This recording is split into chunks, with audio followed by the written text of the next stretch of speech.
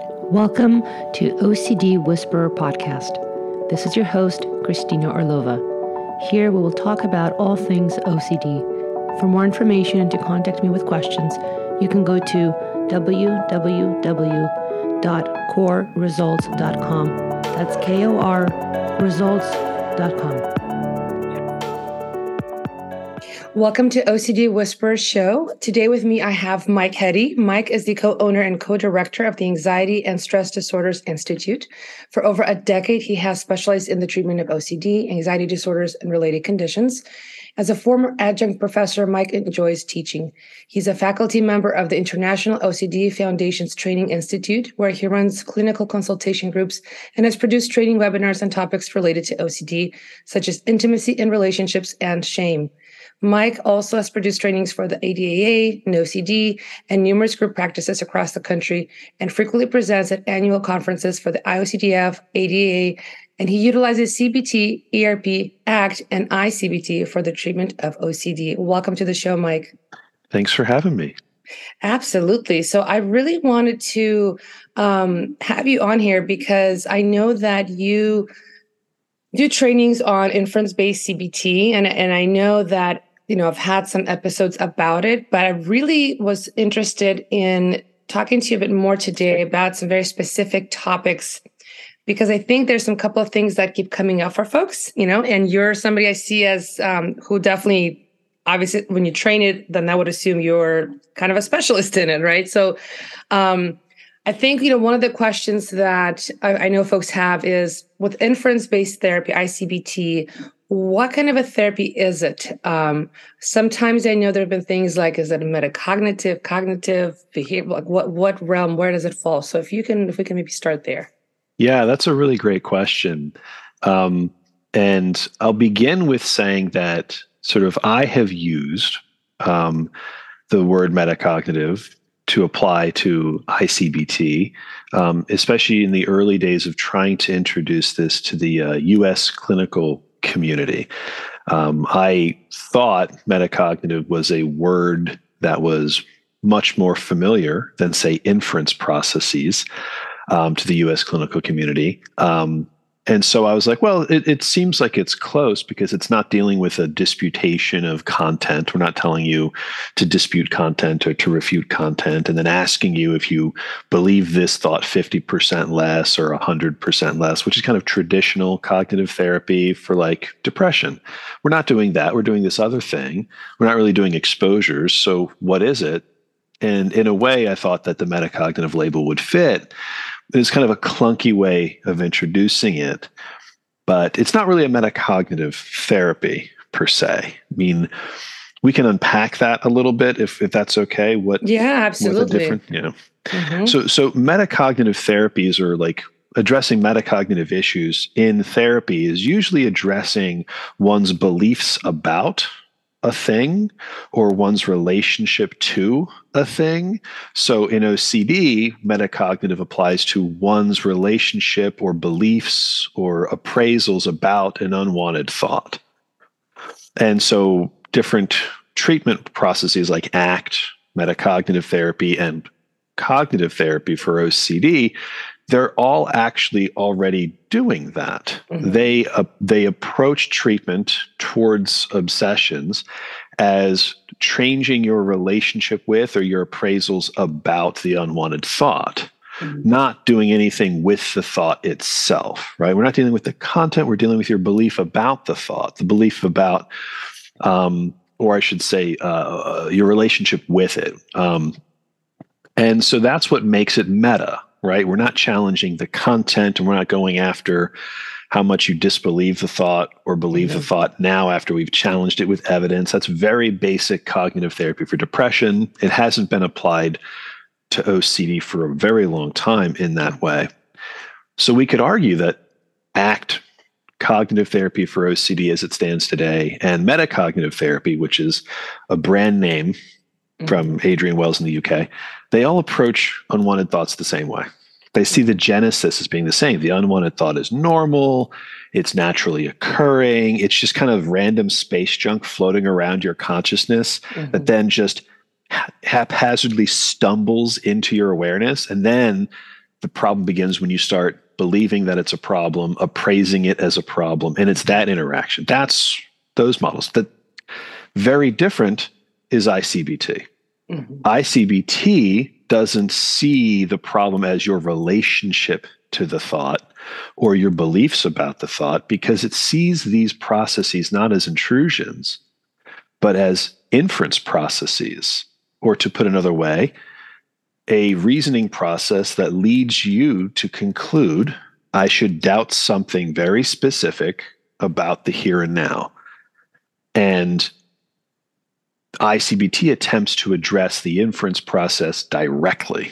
Mm-hmm. So it is actually more aligned with a cognitive therapy than it is with a metacognitive therapy. Yeah. So in that way, I think it's more apt to call it a cognitive therapy. What they're calling it now is a cognitive behavioral therapy, but I think it's a big C, cognitive behavioral therapy. Yeah, and so we can dive into other questions you might have about that. Yeah, well, I mean, I think for anybody listening, that's a great kind of distinction that we're making. But I think there would be a question about, well, what is then? Can we define, as well as you just define kind of, the metacognitive, let's define what then that means, cognitive therapy, specifically inference-based approach. Yeah, let's go further, because I don't think that they'd be satisfied, Fred or the now late Kieran O'Connor, with calling themselves a cognitive therapy for OCD, because it already exists. There is already a cognitive therapy for OCD, and they see themselves as different. I agree. I think they're quite different. And what makes them different is that they're dealing with inference processes, reasoning processes, faulty reasoning processes that arise for reasons. And they're dealing with how the inference arises, how the inference is constructed. And so it probably doesn't surprise you or anyone else who's sort of started to learn ICBT that Fred and Kieran have probably thought these things through, and they came to the conclusion to call it inference-based approach to OCD, right? Or now inference-based CBT, because it's the best thing to capture what it does. It addresses an inference process. It sees the inference process as the key, the core thing that needs to be changed in OCD. So it's not the beliefs about the inference. It's not the relationship to the inference. It is the inference process itself, how it comes to be, how it comes to, capture your attention, how it comes to be selectively applied here, but not here. So that's where I think the nuance comes in. It's an inference-based approach. And we just need to get a little bit more familiar with what inference means. Yes. Right? Yes, because I mean, I think, and on another episode, and in general, there's a lot of mishap. And I'll be honest, even for myself, when I was first learning it, I think this is what I hear quite commonly for everybody. It's, we ourselves confuse it for, is this going to be some reassurance? Am I going to be like, okay, you're saying I'm not going to address the content, but am I then going to kind of like fight with myself to then say, okay, that's not relevant. This is relevant. So that it still seems like it might be a reassurance, right? But that's, of course, not what it is. So yeah, maybe we can touch on that for a moment too. Sure. Well, and I can probably quote Fred all day long, and I won't do that. But a lot of this comes from my interactions with him and my readings of him and Kieran's work. Is, from the ICBT standpoint, the issue isn't how can we get you to argue your way out of this narrative, this faulty inference of doubt. It's can we show you that you reasoned your way into it? Can we show you the things that were set up ahead of time that led you into this story? And if you can see it, then you can realize whether it's something that is worthy of being trusted and perpetuated or not. And there's a whole sort of guided process through the different modules that show that.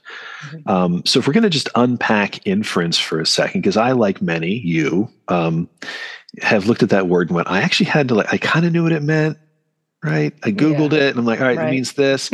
I hear what they're saying. I had to chew on it for a little while. And what seems to help me I hope it helps others, is that it really is just a conclusion to doubt something. That's all it is. An inference, right? So when an inference works well, right, it leads to a kind of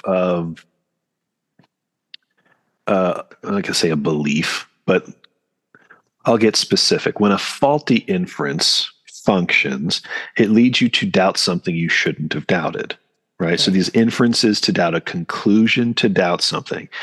And this is happening in the present moment, right? So like I'm living my life, I'm going through my day. I'm not constantly doubting everything all of the time. That's just not how people live. People with or without OCD don't live like that. They doubt very specific things at very specific times. Right. So like the hit and run OCD case, I use that example a lot. The person isn't doubting until they get on the road and drive down the road, and then maybe they hit a bump. Then the doubt shows up. They have concluded to doubt something about this moment, and there's reasons for it. So these aren't intrusions that suddenly happened to show up because I hit a bump. Right? These were inferences about this circumstance that led me to doubt something. In this case, doubt whether I hit a person or not.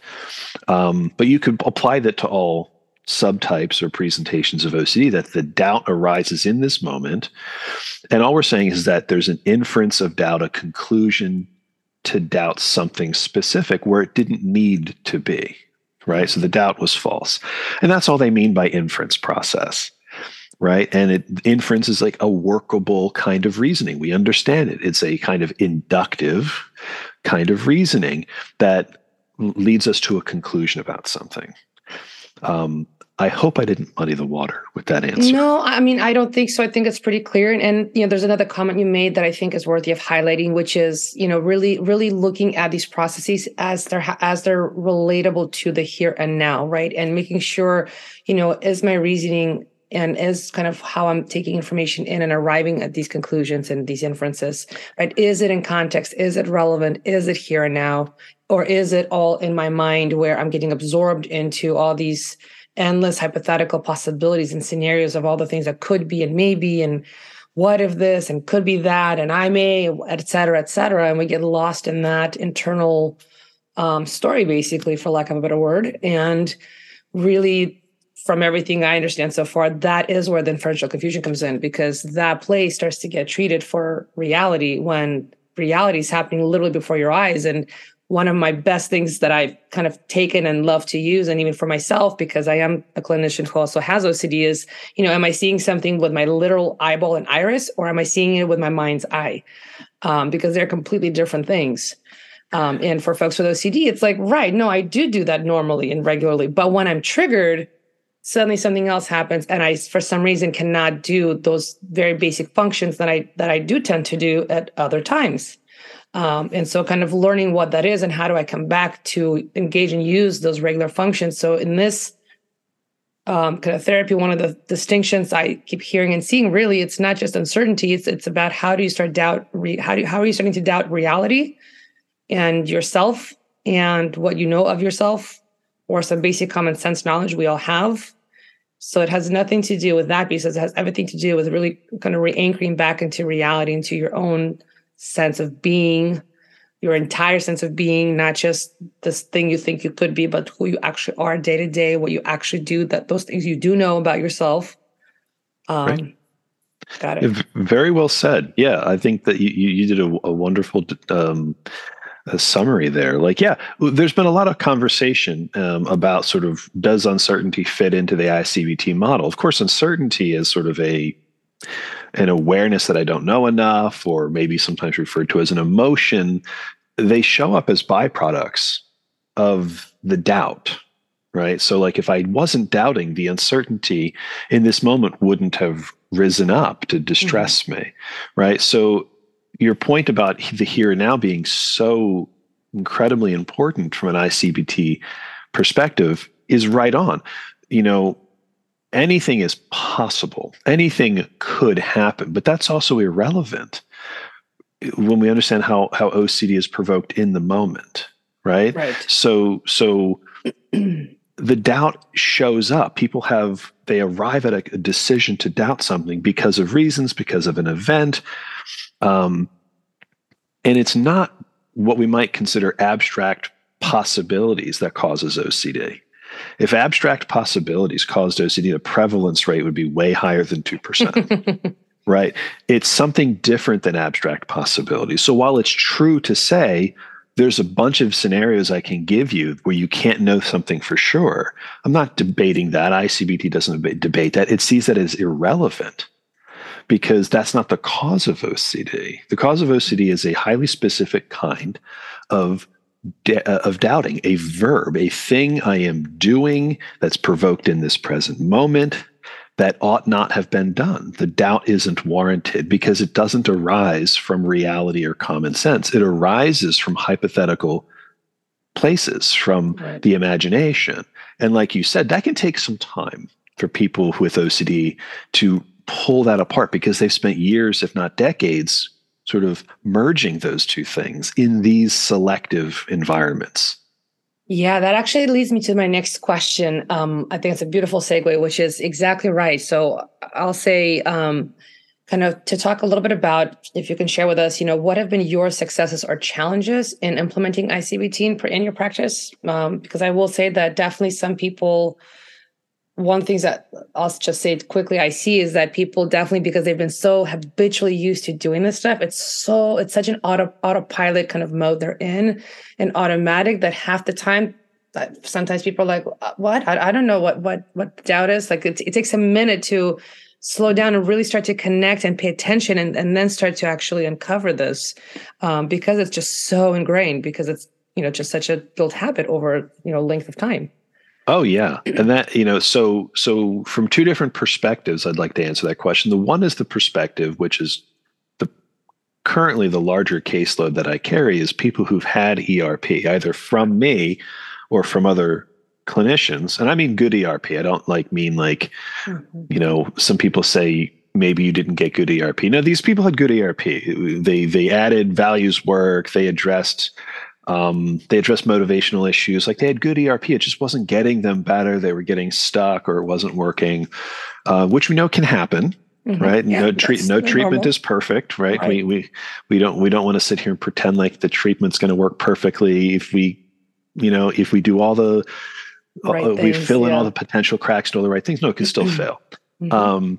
So with those people, trying to sort of start new can be challenging, right? Because they've probably been hearing the message like, not only do we have to tolerate not knowing, right? Like that a huge perpetuating factor here is the urge that you need to know, that OCD wants perfect and absolute certainty, and that you even trying to go there is just compulsive and unhelpful. And so we have to tolerate uncertainty. They've also heard things like, the issue here is about avoidance. It's about anxiety. It's about compulsion. So we're trying to address this. So when I'm trying to introduce ICBT, right, it's new in that it doesn't see OCD as a disorder that's primarily about avoidance or anxiety. It doesn't see OCD as an exaggerated phobia. It doesn't see OCD as an anxiety disorder. It sees it as a doubting disorder, right? And not the doubting disorder like I feel doubts. No, I'm doubting as a verb. I'm deciding to doubt. That's where the disorder lies. So that's the switch that can be difficult, right? We're actually working on what they call upstream processes. So making that switch for people with ERP histories can be a little bit challenging. We're going to work on a different angle. So I'm usually pretty vulnerable with my clients, going, hey, it looks like we're not getting you better, or we're stalled. It's been a while. Instead of continuing to push this, would you be okay if we maybe tried something new? And then I just briefly explain that we're going to be addressing the upstream doubts, the doubts that started this whole thing, and we're going to be doing it in this way. Would that be something you'd want to do? Then we move into the first session of ICBT, which I think is primarily about slowing down, making sense of the process of OCD in the moment as it arises. It can follow a sequence. It's a very workable and tangible sequence that just helps people make sense of very complicated situations. And in that first module, they call it, no matter how complex and difficult your OCD is, the one great thing about this is that it begins with a doubt and we just need to find it. Right. And so that's the hardest thing with people with ERP histories. With new folks who've never had any OCD treatment at all, which is rare because of Instagram and Twitter and self-help books, they probably heard about ERP already. They're a little bit easier to start because we just go right out from the gate and explain from a psychoeducational perspective. Actually, it begins with doubts, and we can work on the doubts. And then I might offer a choice to a client. Like there's two ways of approaching this issue that are evidence-based. One works on the doubting that starts everything, and one works on the reactions to the doubts, which is going to be the anxiety and the compulsions or avoidance behaviors. Where would you like to start? Right. And so I think choice is important because, client autonomy is probably one of the most important ethical issues within our field. Other than that, I think the issue really is just trying to figure out, what would an adequate dose of treatment look like before we want to switch? We have that issue with ERP. We have that issue with all treatments. What does an adequate dose of treatment look like? I tend to think it varies between clients. Clients with overvalued ideation might need a longer dosage of a treatment. We might want to go after these modules for a longer period of time before we decide that they are or are not working. And I think the same thing could be true with ERP, that, you don't want to give up on ERP after 5 sessions. Right. But if a client absolutely refuses ERP completely and they're going to abandon treatment altogether, we don't have to then sort of allow that to occur if we know another treatment that doesn't focus on exposures or behavioral work. Right. We can shift over. Yeah. And so my last question for you is, with this conversation, do you find that, because I think this is a question that has come up from just people in general and clinicians, but do you think folks need ERP after doing ICBT treatment?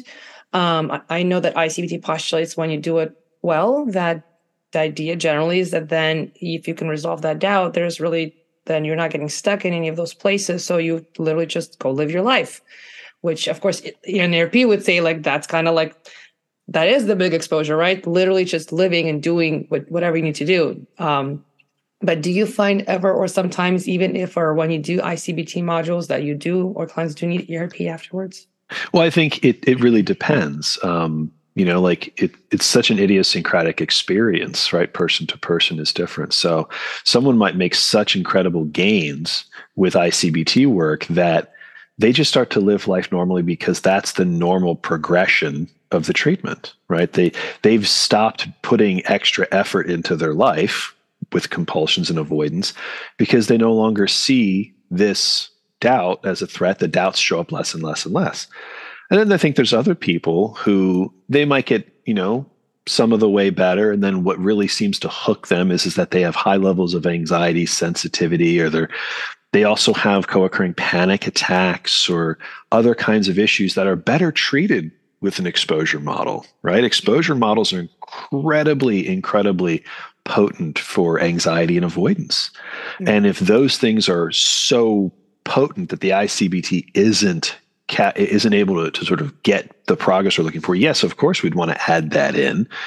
And I think every model says if it works perfectly, you don't need to do something else, right? So if ICBT works perfectly, then you're better at the end of it. If ERP works perfectly, you're better at the end of it. And I think what's probably true is that there's probably some combination, depending on the patient, depending on what they present with, that they might need to do exposure work. They might need to do DBT. They might need to do something else for sure. Mm-hmm. And I think that can largely depend on co-occurring issues or the unique presentation that the client brings to the table. Yeah, that's I'll say that's definitely what I've been finding as well in terms of implementing ICBT. And then there are some folks where it's very much case by case in general.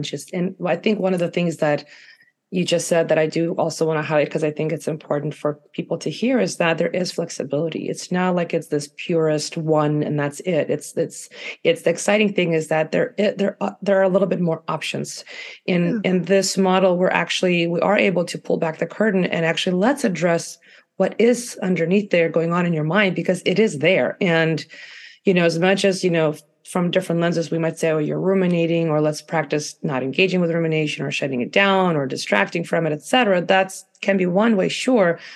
But I think also in reality, I think what probably we all see and know is that sometimes you really can, you keep kind of getting stuck in that place, because that's what we do as humans. We think.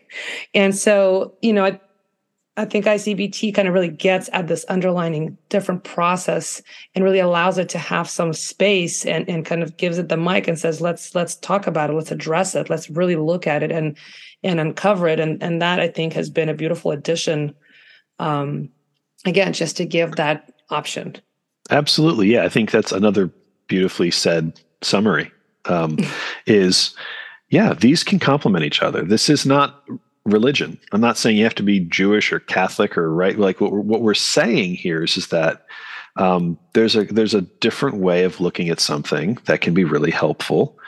And we might need to incorporate ERP, or ERP could incorporate ICBT. And the only thing we need to be cautious about is to not water down either approach, right? So if you're coming from an ICBT lens, to keep fidelity to the model, we treat inferential confusion. We treat that faulty decision to doubt something. So there are things we would have to address. Like, again, we wouldn't want to focus on tolerating uncertainty, because it leaves inferential confusion sort of there, or at the very least, it preserves it. It doesn't sort of directly address it.